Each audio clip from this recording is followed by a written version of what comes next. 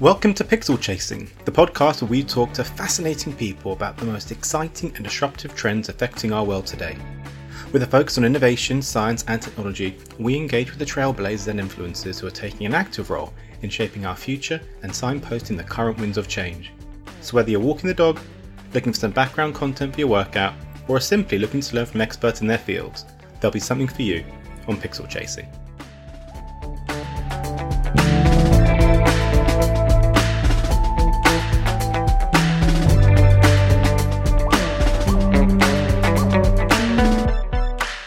Welcome to Pixel Chasing.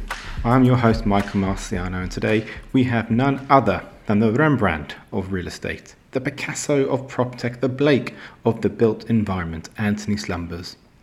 For those of you without an appreciation of Anthony and his earlier careers, that intro would have made much sense, but hopefully his own bio will. Anthony is a globally recognized speaker, advisor and writer on PropTech and Space as a Service.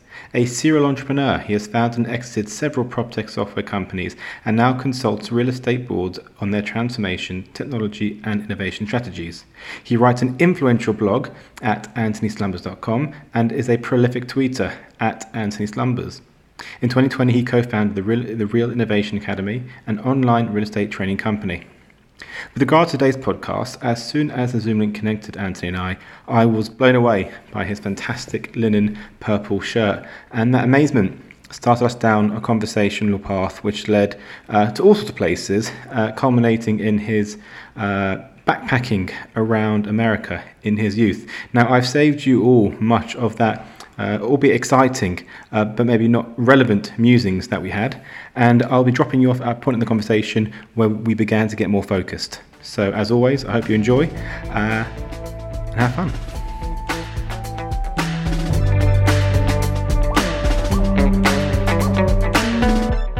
This is, I guess, kind of a nice segue into this idea of like, what do you think the implications are?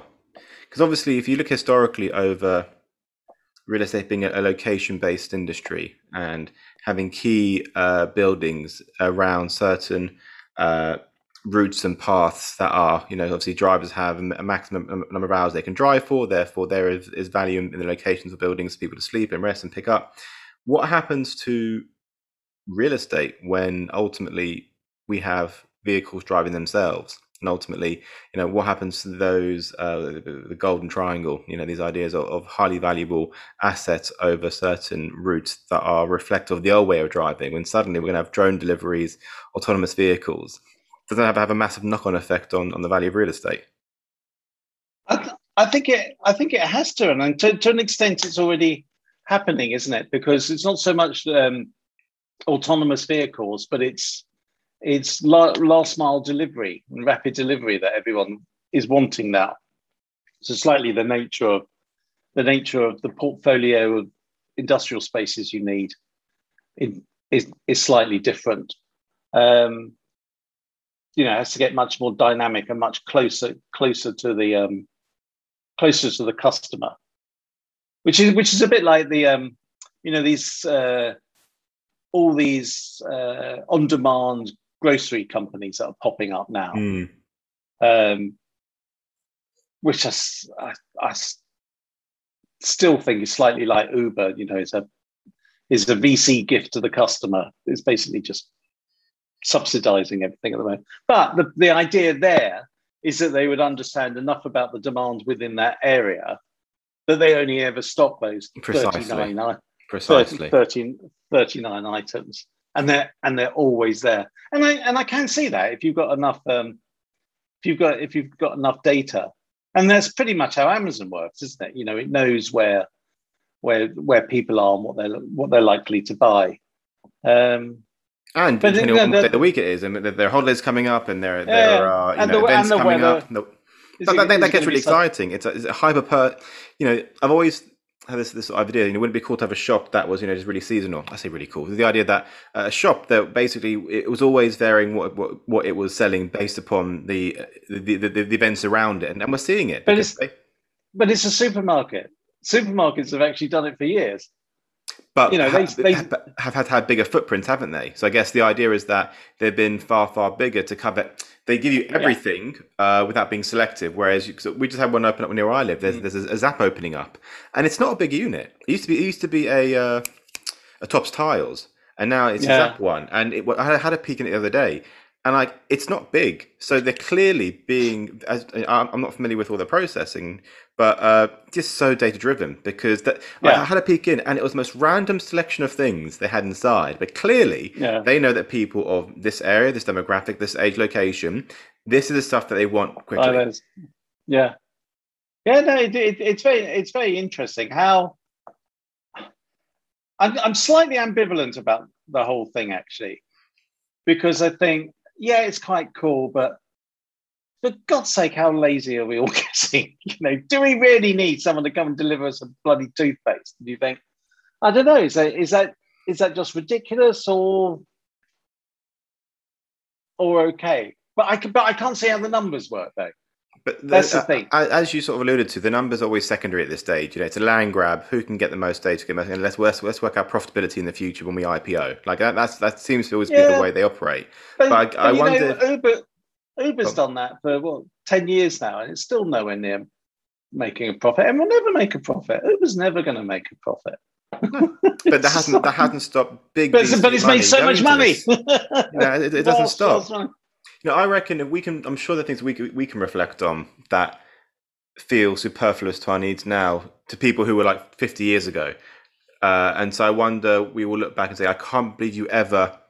I guess the question really is to what extent do we see our time as commodities? And if it is something which is very monetizable, so my half an hour journey to the shops is actually worth X, Y, and Z. And someone like yourself now, who uses their time a lot to deliver knowledge courses, you can put a number on that and say, actually, now you may not put a number, you may say, actually, I enjoy going. I reckon you're probably a Waitrose man. So I enjoy shopping at Waitrose. So I'm going to go and walk. Funnily enough. I'm going to pop in the AirPods and I'm going to go listen to some classical music, and that's fine. That is a purpose. But if it's purely to get food to bring home, you got to weigh that up versus, right, I can deliver a course online and that's going to deliver this revenue. Yeah, that is true. But you know what it really is?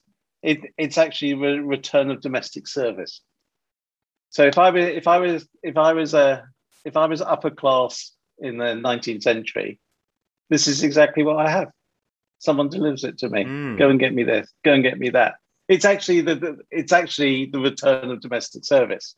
But democratizing it for everybody. Yes, which is fine, so long as you disregard that the person who's doing it is basically getting screwed. Agreed. I was speaking to someone recently who's saying that delivery drivers, they can make a fortune. I mean, it obviously they've got no security, and we've seen it with although some of the laws, some of the recent cases are forcing these large organisations to recognise these 0-hour workers as full-time employees.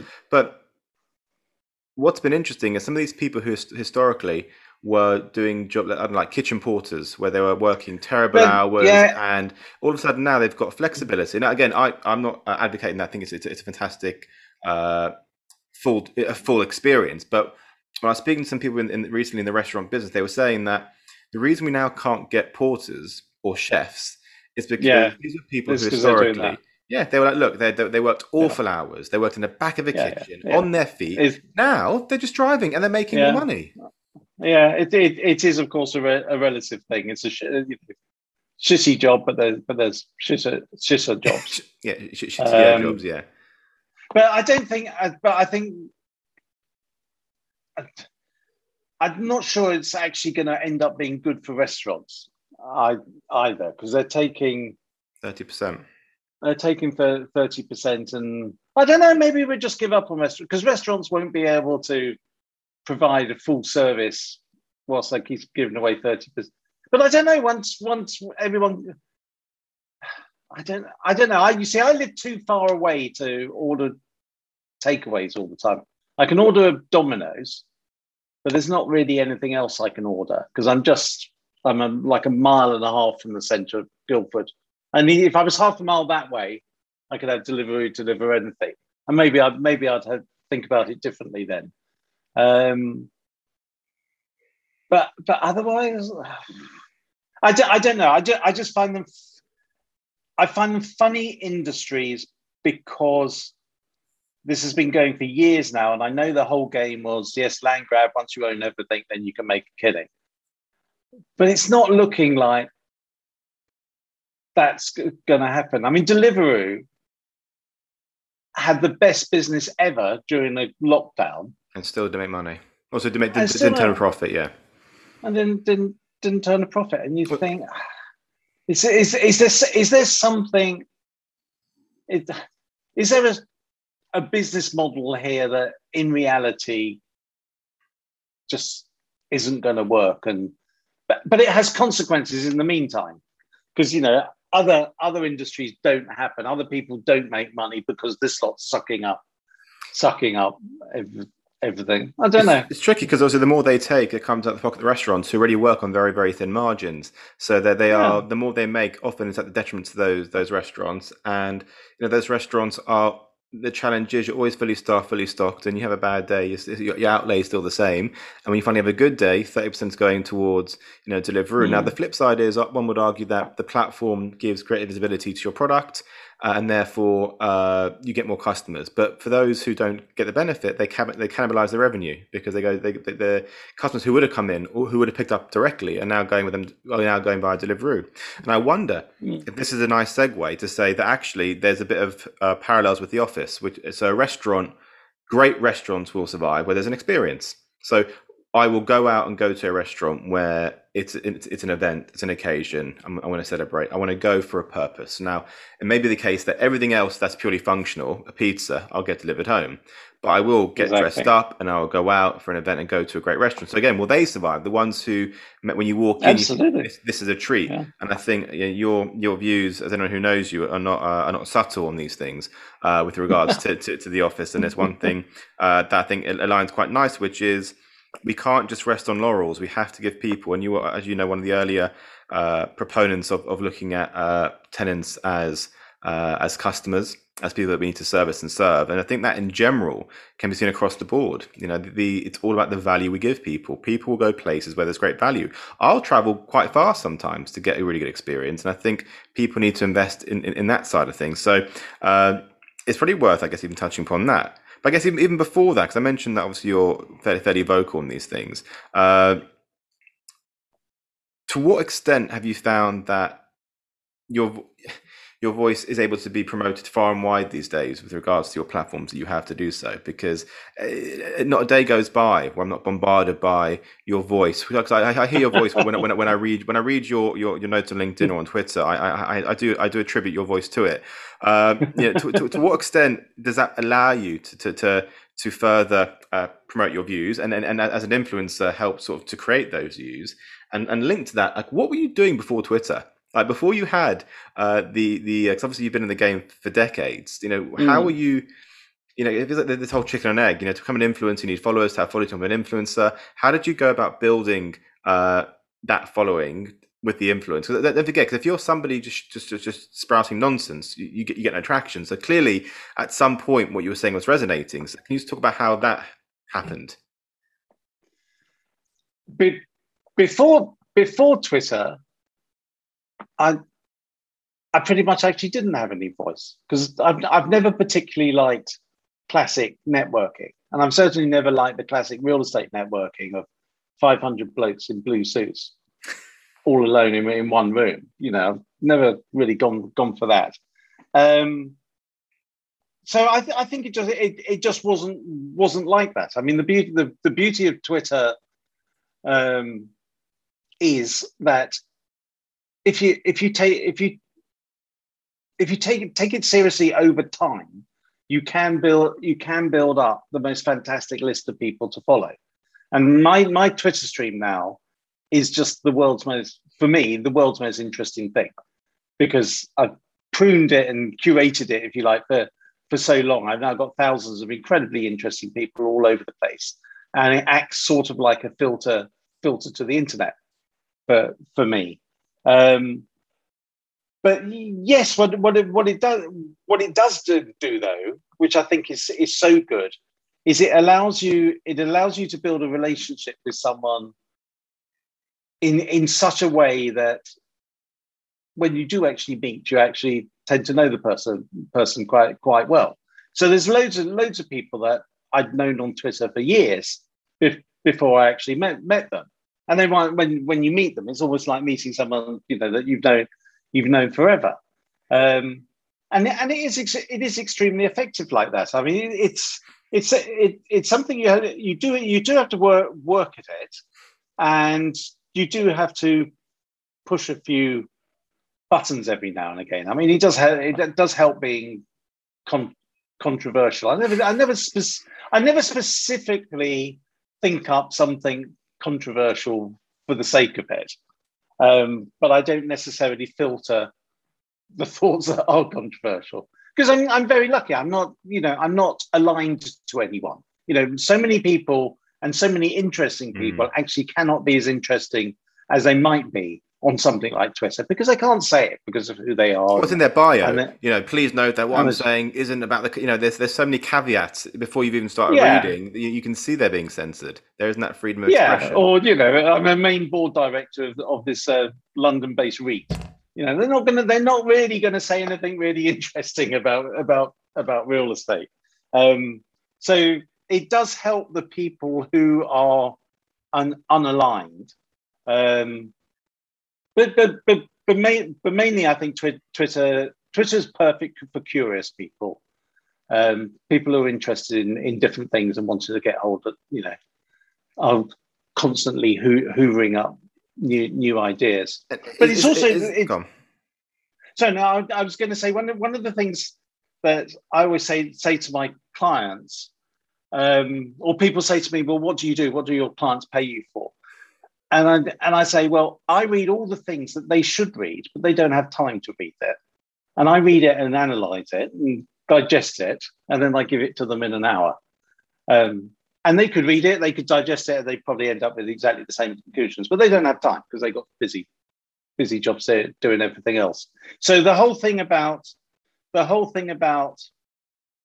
you like, informed commentary it only works if you do a shed load of work at the back end, and you basically just constantly got to hoover things up, and you've also got to have the time to sort of ruminate on stuff. Go for a walk, think about it. Well, as you say, there's so much information out there. Like one thing I struggle with is that I subscribe to a few newsletters, and actually, if I miss a few days of reading them, I've got 10 to read up on, and then there's 20, and actually there's not enough time in the day. So, to your point, it's about curating, and ultimately, the value you bring is you've done the hard work in curating what to read, when to read, and have done it, and people pay you for that. Is Twitter where you met Draw? Yes, yeah. I mean, Draw's the classic case. I probably met Draw certainly 2, maybe 3 years before we ever met, and we've still only met three times. Really? For a total of about. We've met in New York once for about 3 hours. But 3 hours over here and one other time. Yeah, so probably a day we've actually met. And then, it's the beauty of the internet, isn't it? Draw's based in New York. I'm here, and we can set up jointly a online global learning system. It's just fascinating. And I think, like, when you look at what COVID's done, and what I've found in particular, is it's completely normalized virtual interaction, it's normalized spontaneous communication. It's made accessing people far easier, I found. I think it would have been odd, for me at least, pre-COVID. So, hey, should we have a video call with a stranger? I don't know, it just didn't feel natural, a bit invasive. Yeah, you wouldn't have done it. Whereas now, it's wonderful. And I wonder, you've had so many, anyone just needs to look at your website and look at the long list of things you've done. When you compare I used to get the work and effort and challenges in setting up those previous, let's say, slightly more analog, old school business, even though at the time they were, avant-garde themselves, to what you're doing now. Is it night and day? The ability to, I know a lot of what goes into your courses, but that ability to, from sitting on your bottom in your home with a colleague across the world, to set up, as you say, a global business. Is it just completely different to how it used to be? Well, as an example, when I started Vicinity, which was the property management software company that I co-founded with Broadgate Estates, the management arm of British Land, back in 2001. To launch, we had to buy £35,000 worth of computer kit. And we had to buy two big racks, servers, massive great servers, get them installed and everything like that. To set up the academy, I think we set it up for free and then ran it for £100 a month or something like that. And you don't have to do anything. You know, there's so many things that are just done. You know, so many processes that you can outsource. I mean, we use a lot of Zapier, which is this if this then that thing. So if an email comes in like this, do this, and if this form comes in, put the details in that spreadsheet. And there's the ability to automate so much of business is a huge thing. And I mean, it's one of the things I think is a lot of people don't realize that the most valuable software company in Europe is actually UiPath, which is a robotic process automation company based in Romania or somewhere like that, and they're worth 45 billion or something like that. Really? It's huge, absolutely huge. But they do this, you know, because so much of business. I mean, it's one of the things we talk about on the course, and it's one of the things I've always talked about for so long. The point is, any task that someone does during the day, which is structured, repeatable, or predictable, will be automated. And about half of the tasks that everyone does globally are structured, repeatable, predictable. They're things that you can turn into an algorithm. If this, then that, or if this, then that, and do that. And they're all being automated. And that's what robotic process automation is all about. So much of real estate is about taking data out of one system, which doesn't talk to another bloody system, and someone's got to sit there and rekey it. So much of that is being taken away. I mean, it's not just real estate. Real estate's particularly bad because it tends to have lots of systems that definitely don't talk to each other. You know, not talking to each other is part of the business model. That's it. Sometimes by design, you know. It's absolutely by design, but you know, so much of that is going. And what the internet enables you to do is to automate all the process in running a business. And the more you can automate the process, the more you should be in a position to enable everyone to have more time to think. But it's one thing that your, you know, wonderful partner Draw writes a lot about, and I'm keen to hear your thoughts. I mean, obviously you're a beneficiary of this because you are an informed person with a platform to communicate the pros and cons and provide a role that is advising. Not being you know, do these things fill you with dread or excitement when we talk about automation? And there are two often distinct schools of thought here. One which is that no, we're done. Universal income, we'll be sitting all day playing sports and, you know, sitting in the fields. The other being, no, we'll innovate around it. I mean, we've always had, you know, revolutions that have changed processes, you know, reduced the number of workers to do a task, and we will innovate out of it. Where do you sit on that, or is it not as binary? Is there a middle ground you think that we get to? Because, you know, you've got children, I've got young children. When I look to the future, it's hard for me to imagine what their future looks like going down this path. I think societally, it's something we need to take more seriously, because the machines most definitely are going to take a lot of tasks. They're not going to take so much jobs, because most jobs cannot be totally automated away, but there's an awful lot of things that can be automated away. And people say, oh yeah, but it was the same thing happened before when it was 98% of people worked in farms, and then at the end of the century it was 5%, but everyone had jobs. Yeah, but what they forget is there was a thing called famously known as the Engels pause, which was like 30, 40 years, where people essentially came off the farms and were stuffed for 30, 40 years, living in slums. It's why Dickens exists. You know, most people did really badly. And then eventually you find ways of you find new things to do. But it's not an automated process that, you know, you lose that job, therefore you can go and do this. It's going to happen over time. That said, I am actually a firm believer that the future of most humans' jobs is actually not going to be technical. It's going to be human, because I'm also a great believer that the machines are going to be able to do a lot of things a lot better than us. But what machines can do is not the same as what humans can do. Machines are very good at structured, repeatable, predictable. They're much less good at judgment, for instance. Machines have no judgment. Machines have to be programmed for judgment. Machines have to be programmed for critical thinking. Machines have to be programmed for imagination, design, all that sort of stuff. And that's what humans have to do. Humans, as we get more technical, I actually think the need in humans is actually going to be to really increase one's human skills. So what are humans good at? Which is all the stuff, as I said, like judgment, abstract and critical thinking, imagination, design, empathy. Machines have no empathy. Now, we all know loads of people who don't have a lot of empathy as well, but human beings are capable of having empathy. But isn't that to some degree, without getting too deep into what consciousness is and the soul and all the rest of it? Some degree that's learned behavior, isn't it?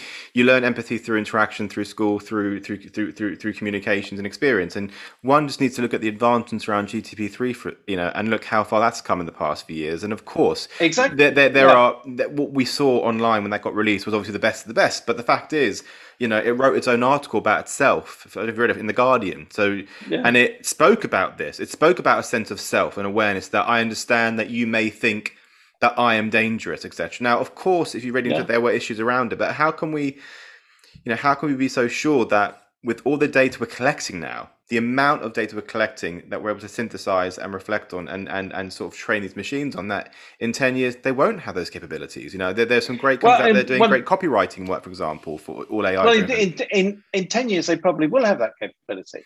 I mean, if you think about it, if you just carry on with Moore's law, and everyone says, "Oh, well, Moore's law's dead," but because people are using different ways to achieve the same doubling, it's not.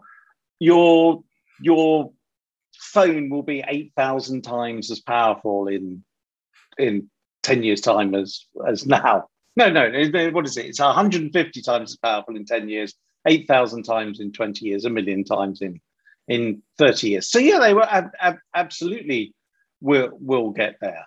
But there's still, the point is the technology still needs to be guided by humans. So there's still going to be lots of work about, GPT-3 didn't just happen. It didn't just come out, it was designed to be.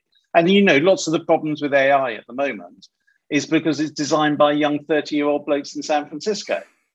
And so it's perfect for them. And it understands exactly what a young 30-year-old bloke in San Francisco needs, wants and desires, but knows nothing about anyone else, which is why you get all these problems with AI and, bad judgments and lots of not such good things. But the point is, even regardless of that, this is going to happen anyway. So what are humans going to do?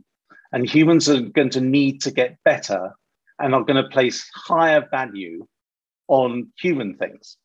And I mean, I have this sort of iffy feeling about all the talk at the moment, about the metaverse. Everything's the metaverse now. So suddenly, Zuckerberg talks about it now, and there you go. Everything's the metaverse, and if you're okay, boomer, if you don't think, oh, the metaverse is inevitable. But to me, I can quite see how a lot of components of what people are talking about with the metaverse, i.e., having access to all digital information about a physical space available when you're in that physical space, and that's cool.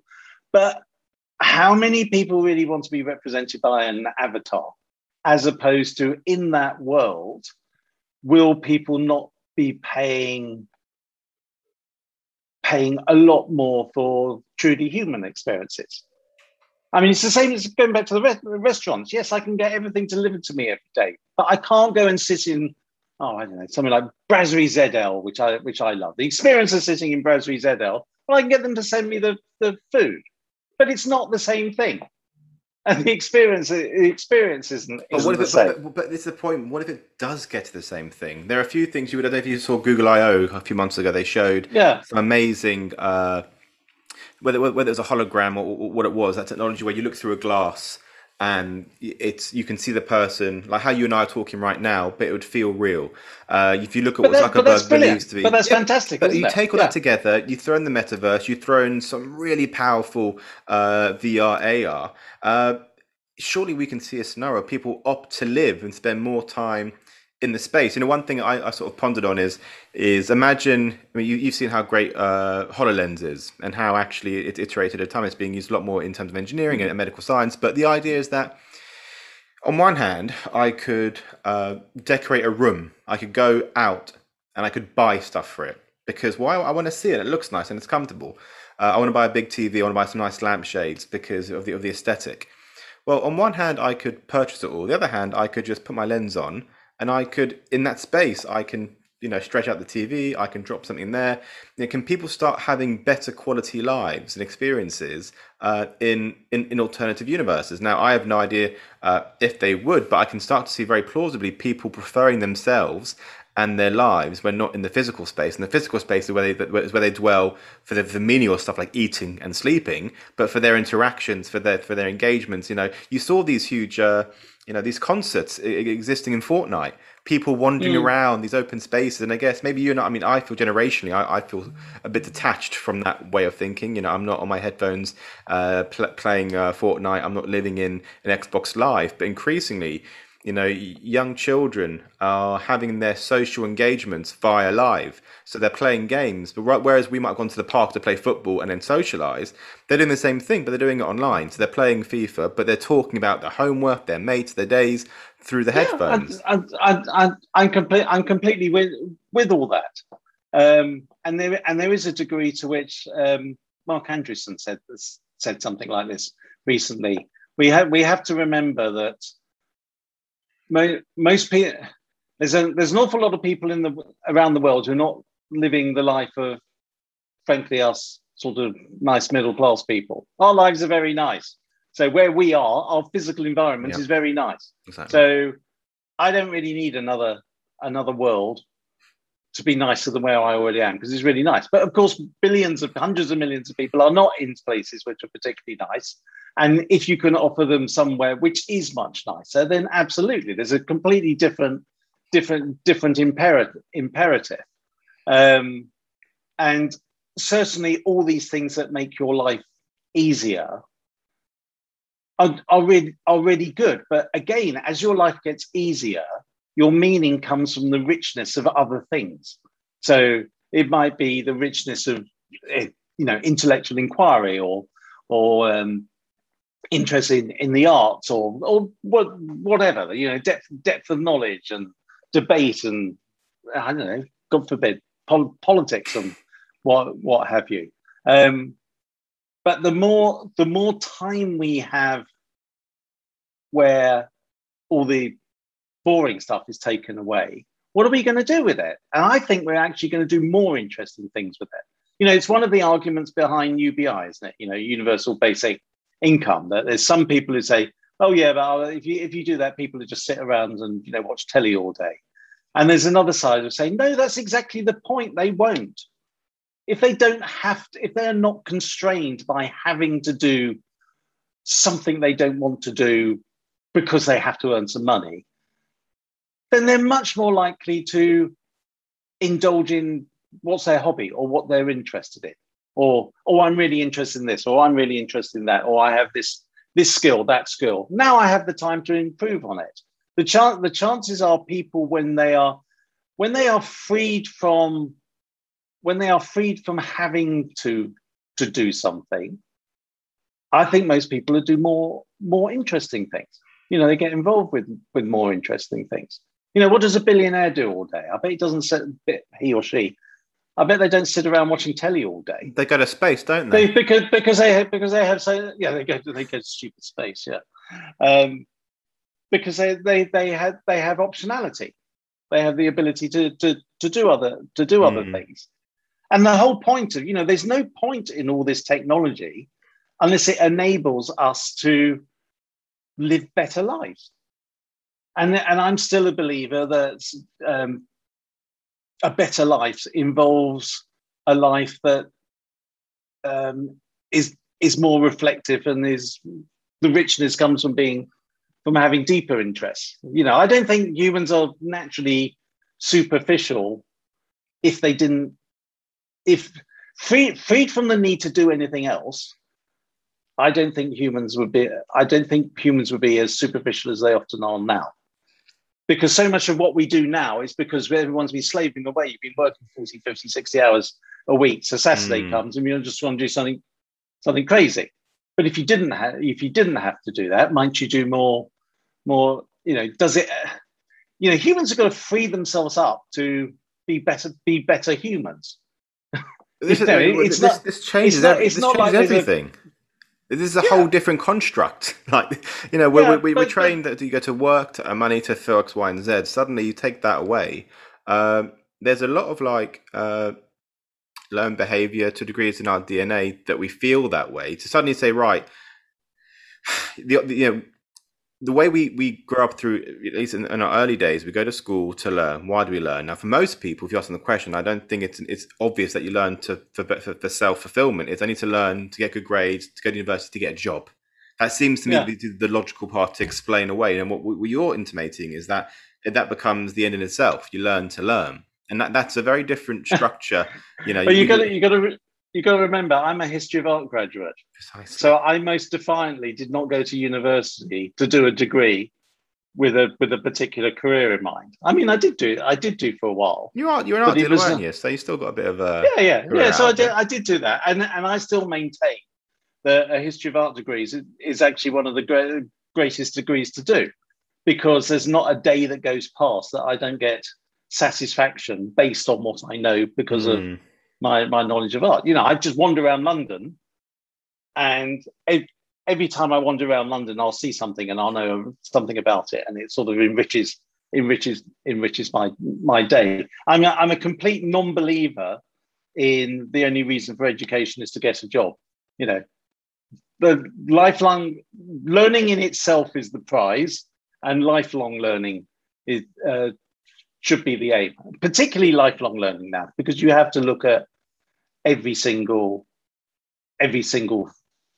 thing, and the world changes so much. I mean, if you take now at the moment, I'm not particularly into the metaverse, and most of the crypto crowd drive me absolutely nuts with their stupid laser eyes and all their to the moon, and it's inevitable, and Bitcoin will make the world a peaceful place. Just drives me absolutely mad. But I spend an inordinate amount of time reading about the bloody stuff, because I know there's something there. There is something there, and everything's sort of getting more complicated. Even on the particularly on the crypto stuff. The interesting stuff about crypto is actually the more complicated stuff about rewiring the financial system and everything, as opposed to most people in crypto, because it's just, as David Gerard said, its number goes up.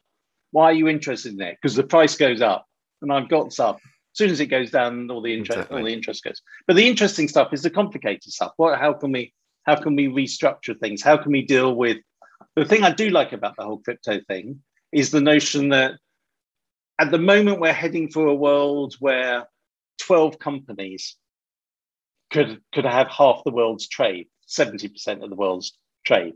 And it's almost like an inevitable consequence of the internet. It's network effect, to the rich go the spoils. And that's a really bad thing.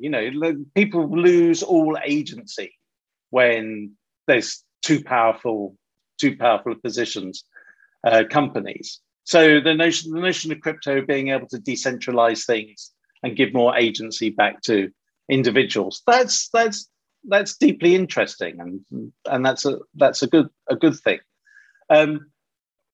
But against all that, I really don't think we need to worry too much about what we're going to do when we have no jobs. It's not going to happen it is going to happen in a rush in some ways, and it's happening all the time quite quickly. But I think there's a lot of other problems to solve before we get there. What's problem number one?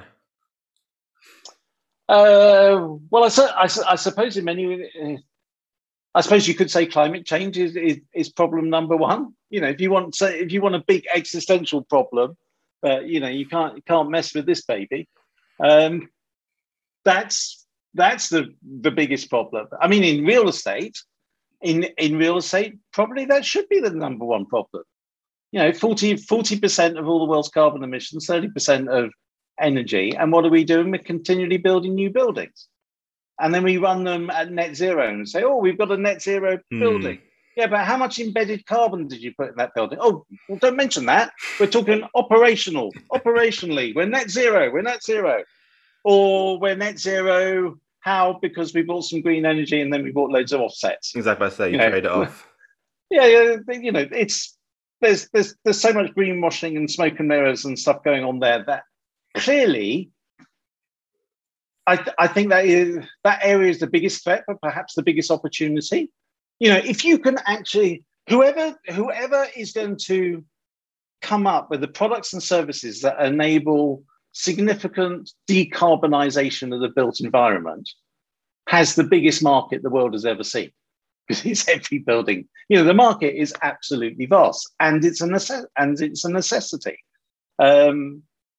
So in terms of real estate, I think in many ways everything comes from sustainability. Because, for instance, if you take office buildings at the moment to take indoor air quality, if you have a highly sustainable mindset about how you are approaching your development or your operation of, say, an office building, if you have a highly sustainable minded approach, you will have good air quality, because it will be a byproduct of thinking in a holistic, sustainable way. You will then also have a productive building. Everyone talks about, you can't say whether an office space enables someone to be more productive or not. You can't measure productivity. You damn well can measure productivity, because there's endless peer-reviewed science about the effect of environmental conditions on cognitive function. So if Michael's sitting in a room with bad environmental conditions, his cognitive function is going to be X% less than if he was in good. So is he going to be more productive in that environment or in the good environment? Clearly, you're going to be more productive when your cognitive function is maximized. So I see all these things are just circles. You need to deal with sustainability, because, my God, we need to deal with it. That in turn deals with health and well-being, and that in turn deals with productivity. So if you want a building and a workplace that has a future, the only reason it has a future is if you can enable people to be more productive in it than they would be if they weren't in it. And how do you do that? Well, to get people to get the hard output of productivity, you actually do need to worry about the soft stuff first. So they're happy and healthy, which is, what's that got to do with business? I don't care whether he's happy. He's not going to be productive. She's not going to be productive if they're not happy. Healthy, they're a bit overweight or whatever. Who cares? It has an impact. So if you want a productive person, you have to make them happy and healthy. So it's a completely joined up story of what is needed in real estate in the future. They're starting at the sustainability, which gives you the health and well-being, which deals with the productivity. But in order to get all that, you have to pay much more attention to the individual. So in order to make Michael or Anthony as productive to enable them to be as productive as they can be, you need to understand what it is they are doing. And then what type of space do I need to put them in to do what they are doing in the most effective way? The Churchill thing of first we shape our buildings and then they shape us. That is so true now. You know what it's like. If you're in the perfect space for what you're trying to do, it has a real impact. And it might be the lighting, it might be the colors on the walls, it might be the temperature, it might be the noise, it might be all these different factors. But in order to make an individual as productive as possible, you need to know what the wants, needs, and desires of that individual are. So we've got this great movement in real estate, I think, from going from where we deal in products, big stonking steel and glass things that you can kick, and we're turning that all upside down, because that's not really what matters. What matters is each individual, and then extrapolate back from that, from who they are, what they need in technology, in space, in materials, in everything. And it's a completely different game. But I think that's why that one of the things we do on our course is we say we have a breakout. One of our breakout sessions is, do you remember there's films of the likes of Steve Jobs giving the graduation speeches at Stanford and stuff? And we say you're giving the graduation speech at a prestigious university. How do you? What do we say? How do you explain to people that they should come and work in real estate? And it's so interesting. Yesterday we had a big group of from Asia, 12 different Asian countries, and the number one thing they actually came back from that was that actually in real estate you can make a real impact, because real estate is where people spend 90% of their time in real estate. So who has the most connection with everyone, and who is able to impact the daily lives of everybody? People in real estate. And you start thinking about real estate in those terms, as opposed to, oh, well, it's an investment, and the cap rate's this and whatever. But no, this is you are in the industry that is having the most impact on the most people in the world. How can you make their lives better? So who? The one thing about real estate is obviously in large swathes of it are owned by a handful of organizations, and then the rest are owned by, one might argue, unsophisticated smaller organizations and individuals. So practically, like, how do we ever hit scale? Because obviously, if you're relying on the tail end, that will never catch up before we hit maybe more difficult scenarios. If we rely on the more prominent end, well, if they don't play ball, there's no impact either. So who have you seen who's actually making inroads into this? Because all of this is nice, in terms of our rhetoric and wouldn't it be nice? But there's always that odd interim period where we've got to make money. At the end of the day, we can't talk to shareholders and say, don't worry, we made no money, but we offset our CO2. And I know it's increasing, and all these organizations have brought forward their timescales to being carbon neutral, etc.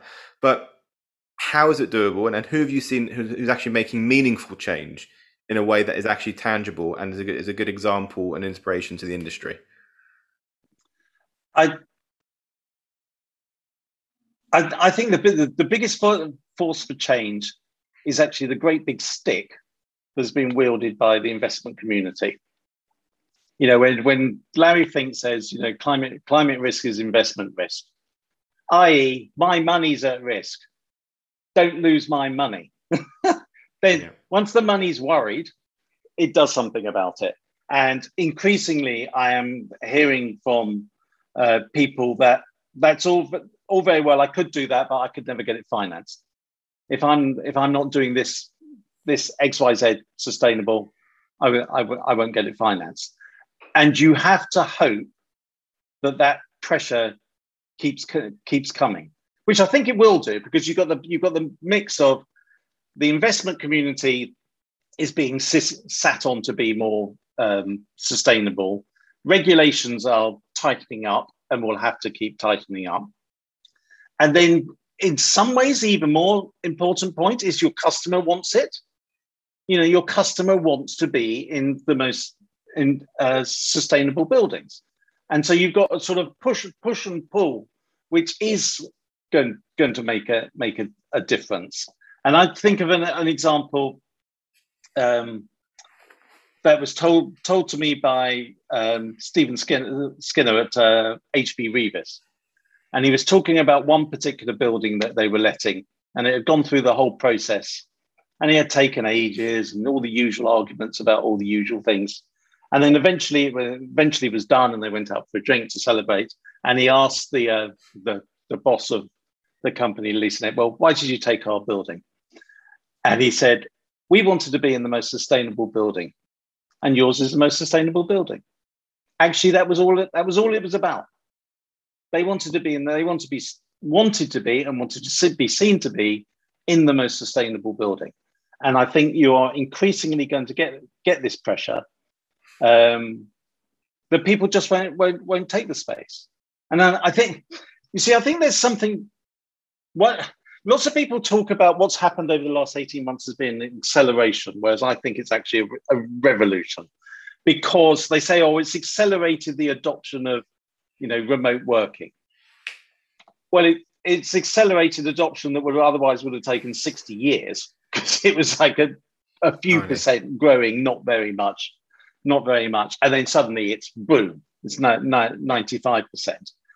But of course, the fundamental point is that whether we want an office or not, the majority of office occupiers have found out that they don't need it. They don't have to have it. And that is a fundamental turning upside down of the real estate industry. Because the real estate industry previously had customers who had to buy their product because they had to have an office.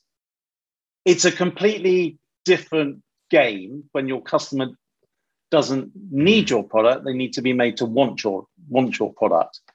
And I genuinely think you'll find in the bigger companies will get more and more, frankly, anal about sustainability, because they're going to have, in that world, you might think it's all nonsense. You could have a Donald Trump attitude of who the hell cares, and it's all a fraud. But you're going to have to demonstrate it, because it's the nature of the wider market.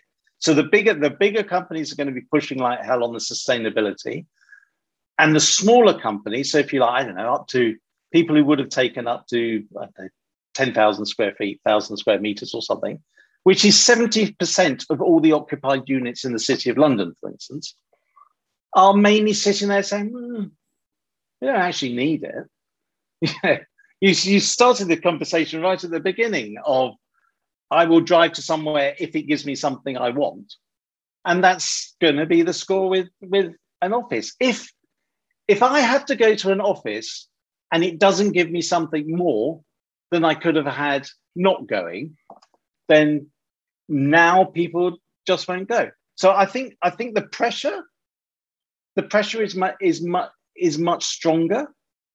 So I have a feeling, the speed of change is obviously determined in real estate a lot to do with lease structures and lease events. If you're stuck on a long lease, there's not a lot you can do.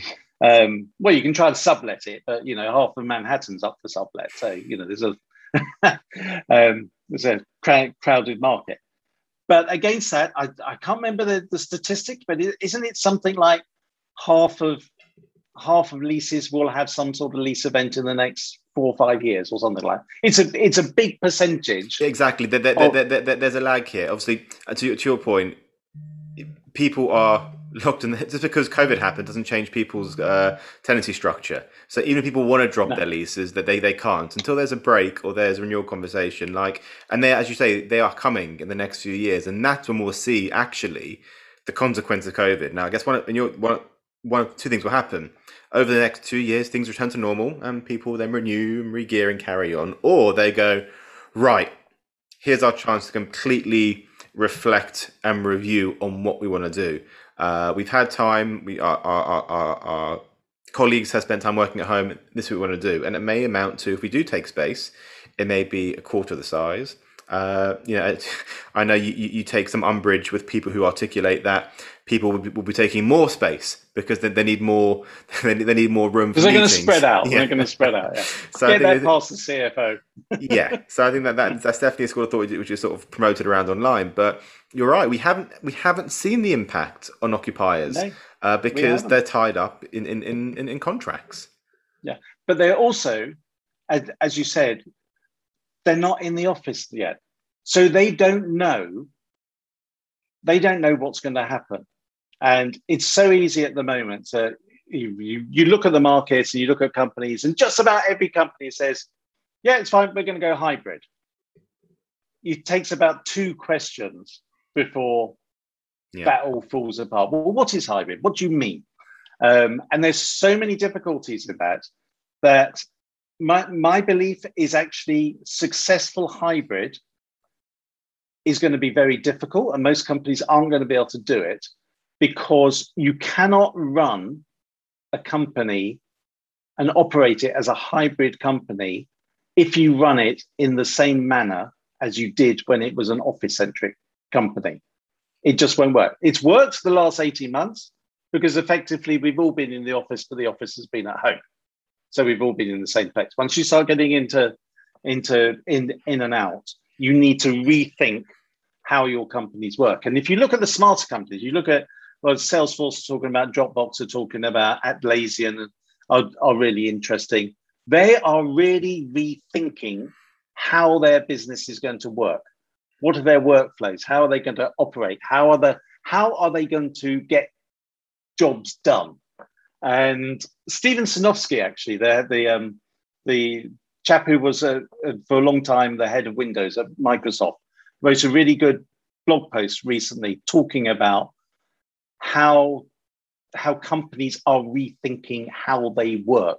We were talking earlier about how do you set up an internet company now? Well, nowadays you just ask for what you want and it's done. It's a completely different methodology, completely different workflows. So unless companies very deliberatively think about how they are going to operate, how they are going to get stuff done, how are all tasks going to get done in a hybrid world, if they don't do that, they're going to come a cropper. And I'm pretty certain we're going to get 3-6 months into most people being, back. Mm-hmm. And there's going to be loads of screaming of, see, told you it didn't work, forget this, everyone back to the office. And it's going to be a disaster for a lot of companies.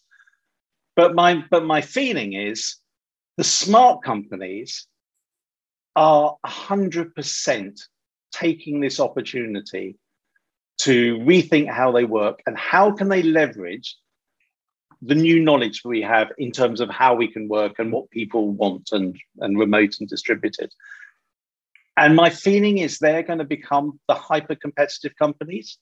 If you are competing against a company that has rethought its processes to enable them to operate in a distributed hybrid manner, they're going to eat your everything. They're going to have you. They're going to have you for breakfast. Do you see because they are going to be incredibly they're efficient. competitive and they can offer and they become location agnostic. I think there's a variety of reasons why they become more lean and operationally effective.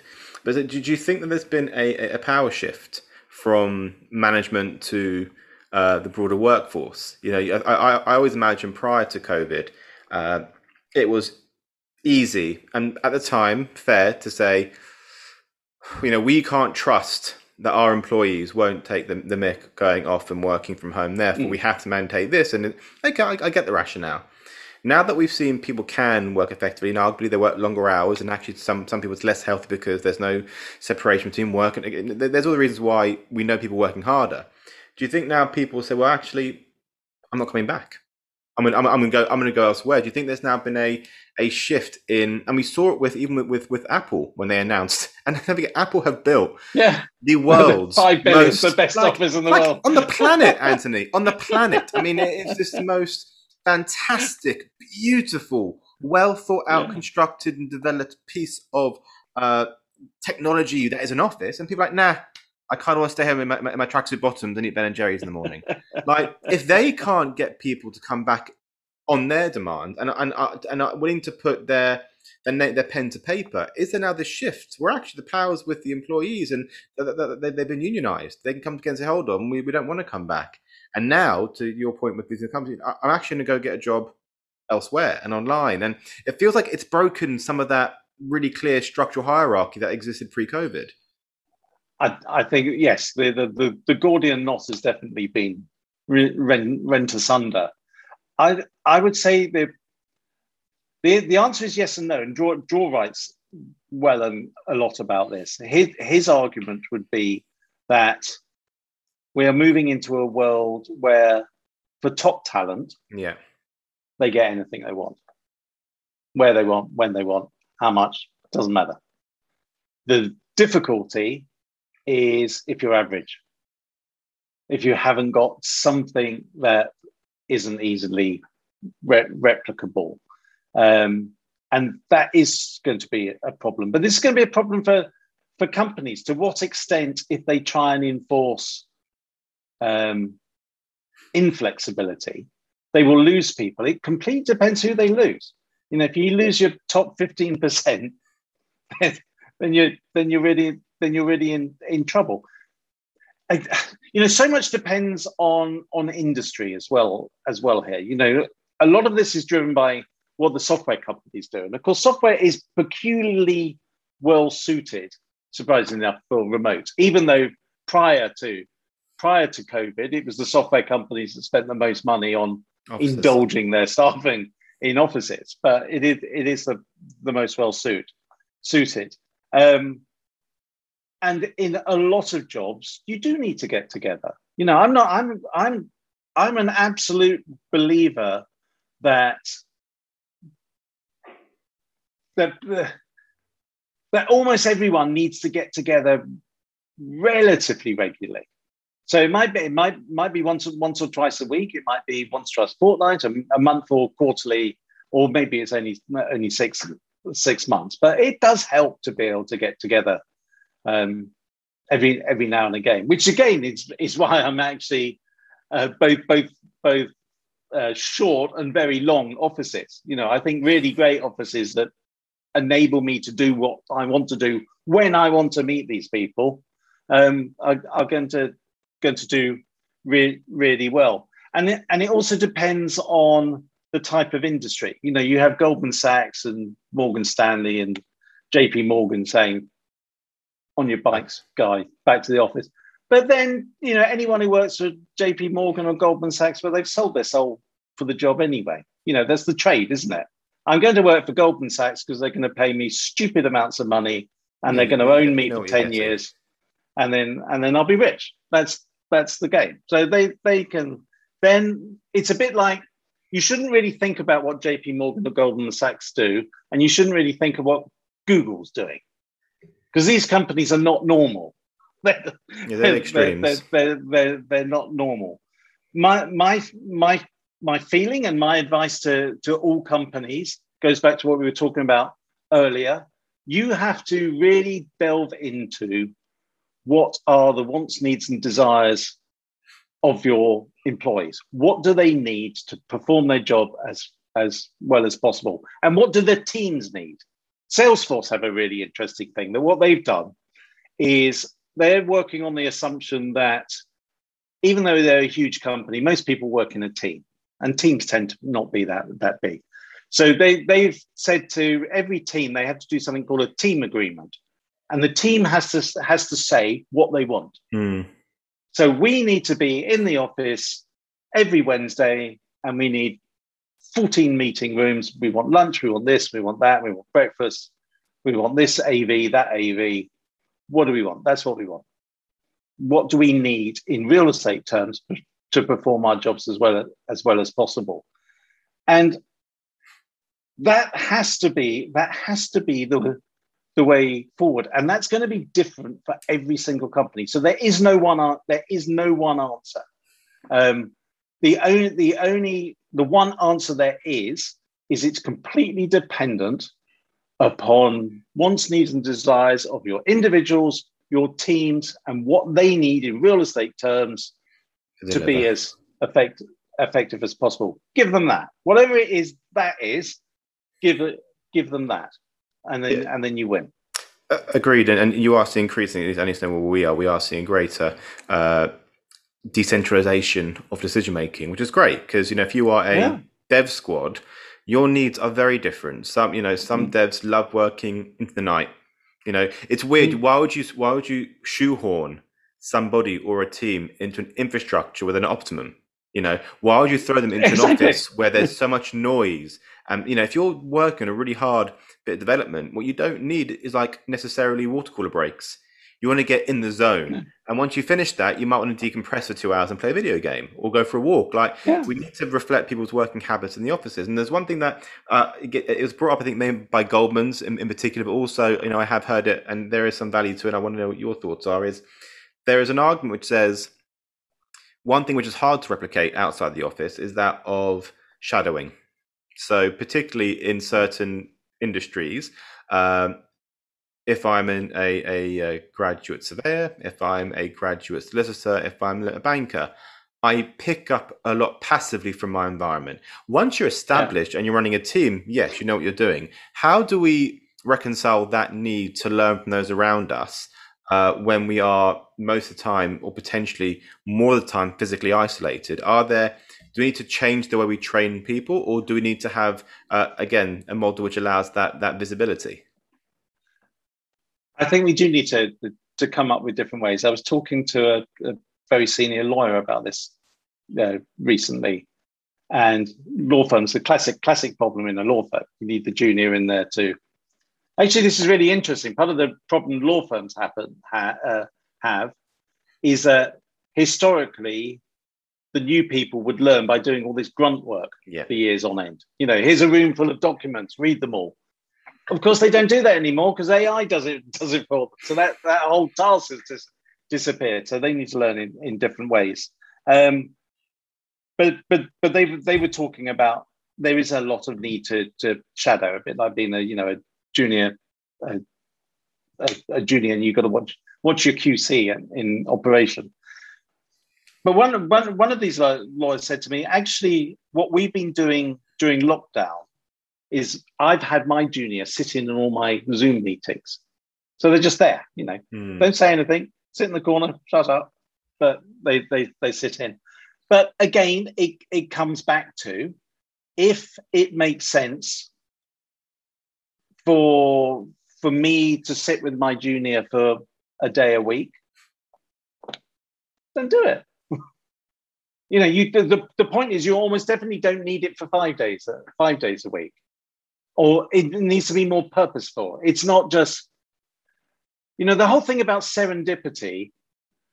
I'd really love to know how many people have actually ever come up with anything interesting in front of a water cooler or overheard anything. It's really once in a blue moon. I mean, I remember I went to MIPIM for about 9 years, I think, and actually only ever got one really interesting thing out of it. It happened to be a real blinder, and it made up for the rest. But otherwise, but you don't. But I think we're fine. We've been much more deliberate about what we want to do, and the serendipity is partly a myth, but partly can be done by having better systems. People who run really good Slack channels or have really good internal knowledge networks. One of the things about being remote or distributed is that you need to document things a lot more, because Michael's over there and he's working on US time, I'm working on UK time, and I'm doing something this morning and he's not going to know what it is, so I need to document it. And so you'll find distributed companies do document a lot more.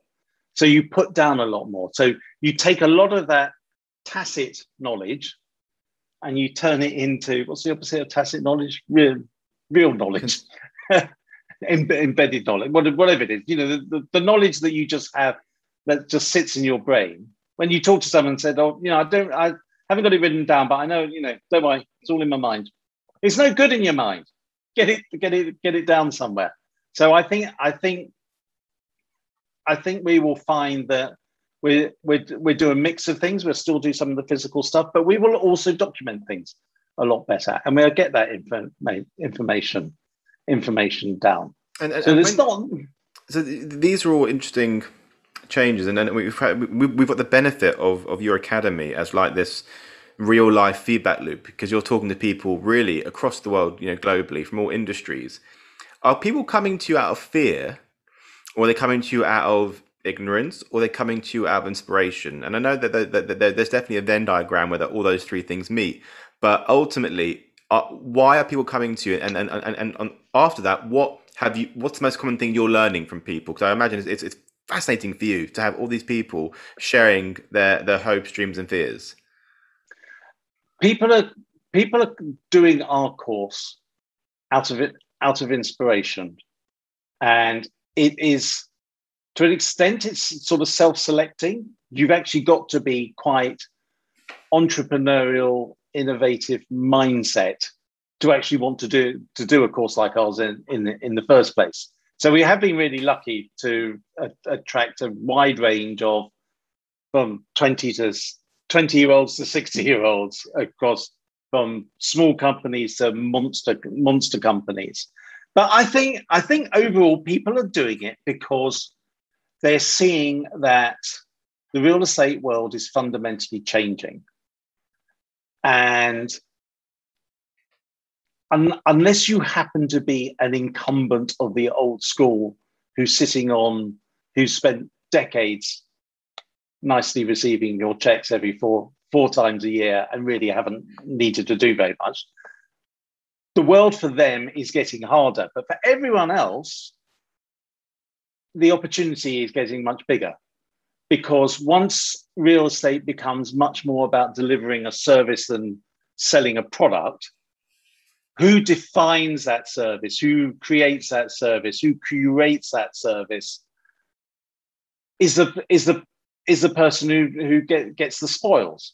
So the opportunity to create new business models, new form factors, new ethoses, new aesthetics, new everything is I think really, really exciting. Or certainly from the people we've had on the course, is really, really exciting. They're looking at how can we produce real estate that serves our users better. And in terms of you asked about what are the big things they're picking up on, is a lot to do with this individuality and creating a product for a particular market. That everyone, or pretty well everyone, is thinking about, well, my market is these types, my market is these types, my market is these types. What can I create for? It's very analogous to, of course, the hotel world. You can have great companies at either end. I can go into a Premier Inn and it's fantastic. It is what it is. It does exactly what you want it to do. Or I can go into a Four Seasons, which is a completely different thing, and that's also fantastic. But it's to serve different markets, and it's designed and created and curated for different markets. And we have a lot of people who are looking to how can we create, and this is either with their own companies or in their working for bigger companies. What do we need to create? How do we get to understand our customers better, and how do we give our customers more of what they want? So it's very much around this notion of the real estate industry turning into a service. Yeah, it's space as a service. I was about to say, if only somebody could have coined a phrase, space as a service. A phrase for it. The other thing that's interesting globally, though, is we have not yet come across anyone who hasn't said they want more flexibility as individuals. South America, Asia, Africa, Europe, North America, everyone wants flexibility. Everyone at an individual level. You say to people, what do you want? How would you change your office? What would you like? Well, first of all, I'd like to use it more flexibly. Most people want their office. Most people just want a much better office Agreed. that they can use when they need to. Well, it has to be, Anthony, to use because if at home, if for me, it's the question is, there's an opportunity cost to going to the office, and it's things that have become important to me.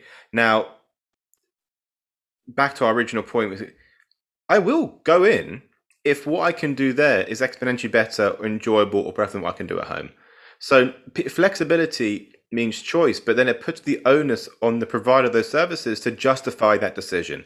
And I wouldn't be surprised if people will spend eventually, possibly, 5 days, which are broken down half here, half there, if it's worth going to. You know, I may want, at home, I've got basic coffee. At home, I've got a basic desk. At home, I've got basic amenities for air quality. Now, if you can provide that, I think that we can get to a point of greater office occupancy through giving people the choice. But that choice needs to be made because what you've delivered is really brilliant. Like, I mean, one thing that I know when we're doing creator sessions, I'd like a whiteboard. I do want to talk. I do want to move things along. Yeah. But our current offices can't facilitate big meetings. One thing that I found fascinating is that it seems just insane and archaic and beyond fathomable that pre-COVID, we would have to sometimes push back meetings into the future until we get an office space. That would mean a room. So we'd have to wait. So it's an important meeting. That meeting couldn't happen until we could find a physical space in the building to allow us all to be there, or for everyone to be in the building. Whereas now, within 5 seconds, I can bring 40 people into a meeting, and we're all present. Exactly. And some people might be on their car going, but going somewhere. They're on their phone. So it's the on-demand nature of collaboration that is very hard to replicate. Unless, to your point, these offices are built to cater towards that. You know, these ideas of banks of desks. It's weird. I'm going to go to sit at a desk. No, you need to make me deliver something I can't do at home. It's absolutely the critical point. And I went around 22 Bishopsgate the other day, which is, the largest new building. What's it called? What do they call it? A vertical village? Vertical village. So the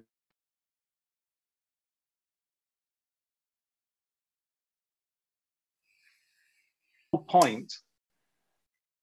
point we lost you for a minute. Go on. So we were on Vertical Village. Okay. Yes, a Vertical Village, 1.3 million square feet, 110,000 square meters. It's a monster.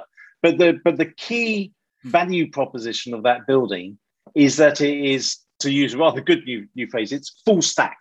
So there's lots of different types. There's restaurants in there, there's event spaces in there, there's flex spaces in there, there's meeting room venues in there, there's entertainment space, there's short-term office space, there's long-term office space, there's everything. So exactly to your point of we don't have a room suitable for this meeting, therefore we can't have it. In a building like that, you don't even contemplate having that space in the first place. You rent that on demand from the building. The building as amenity. Now, obviously, you need a big building. You need lots of scale. But the conception of you should only take the space that you can operate at, say, 70% occupancy. Because we're all sitting there and building in spaces that are 50% occupied. We're spending half our money for nothing.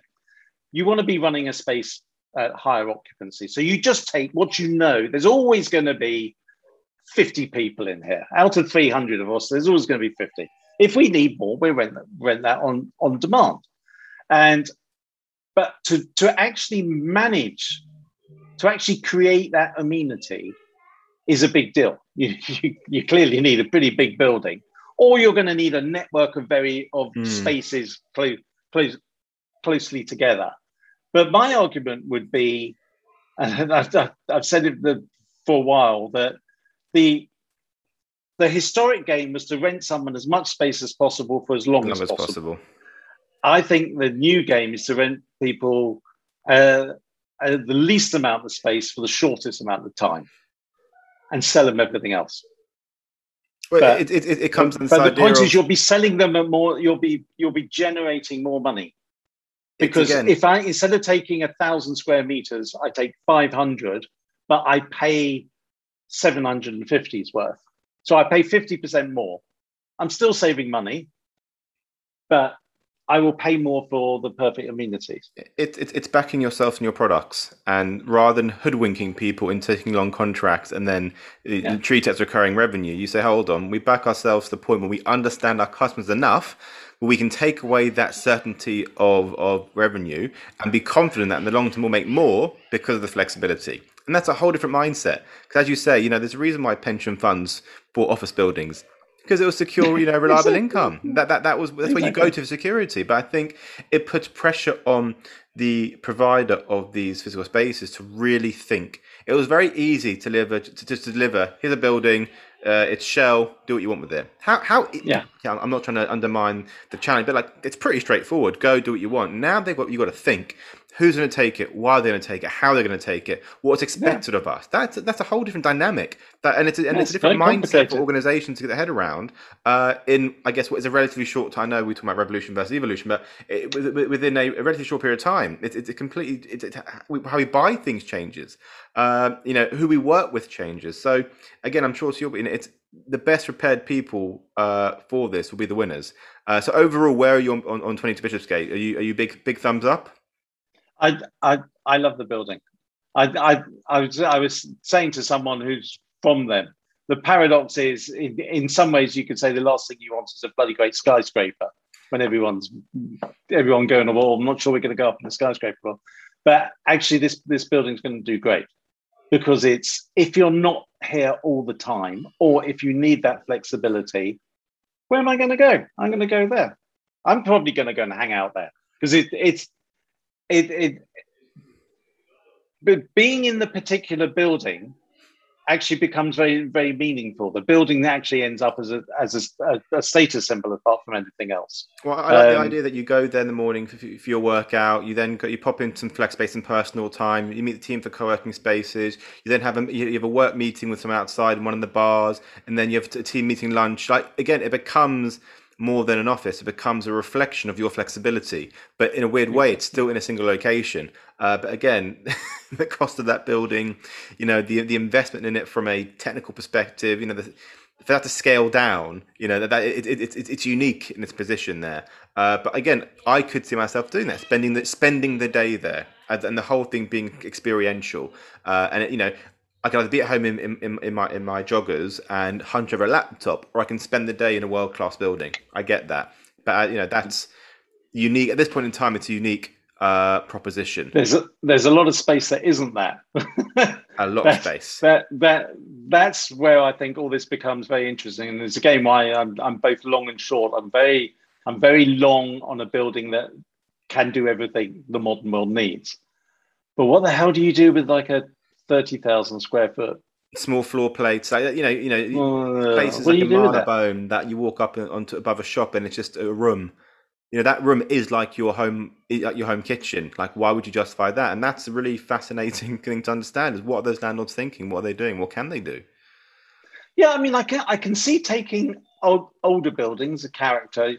I'm not one that says, a Georgian building is useless. I had the best office I ever had was in Berkeley Square, really old building, but it was just fabulous, completely inefficient and everything, but it was great.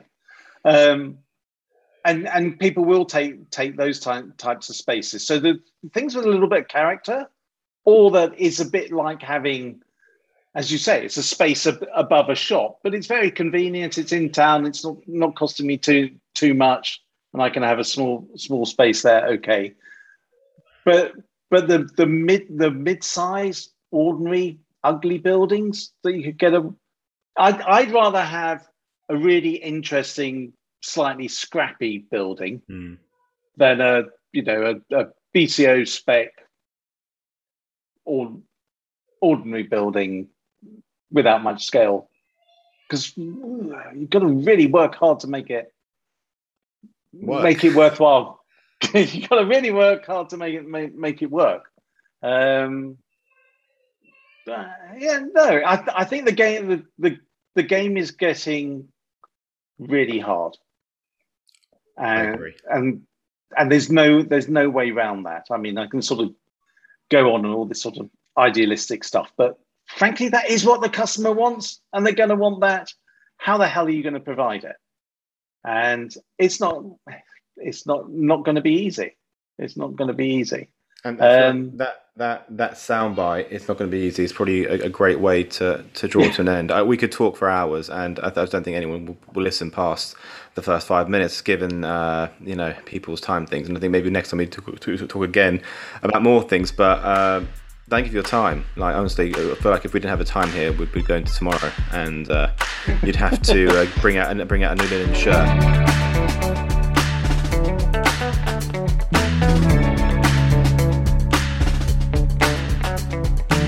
Thank you for listening to Pixel Chasing, and well done for making it right to the end. If you enjoyed today's episode, feel free to share with others who you think may also enjoy it. And to be kept up to date with all they're up to here, you can always follow us on the usual channels. On Twitter, we are @PixelChasing. On Instagram, we are @PixelChasing. And if you want to join our newsletter to be kept up to date with all future episodes, you can join that on our website, which is pixelchasing.com. Thank you. See you next time.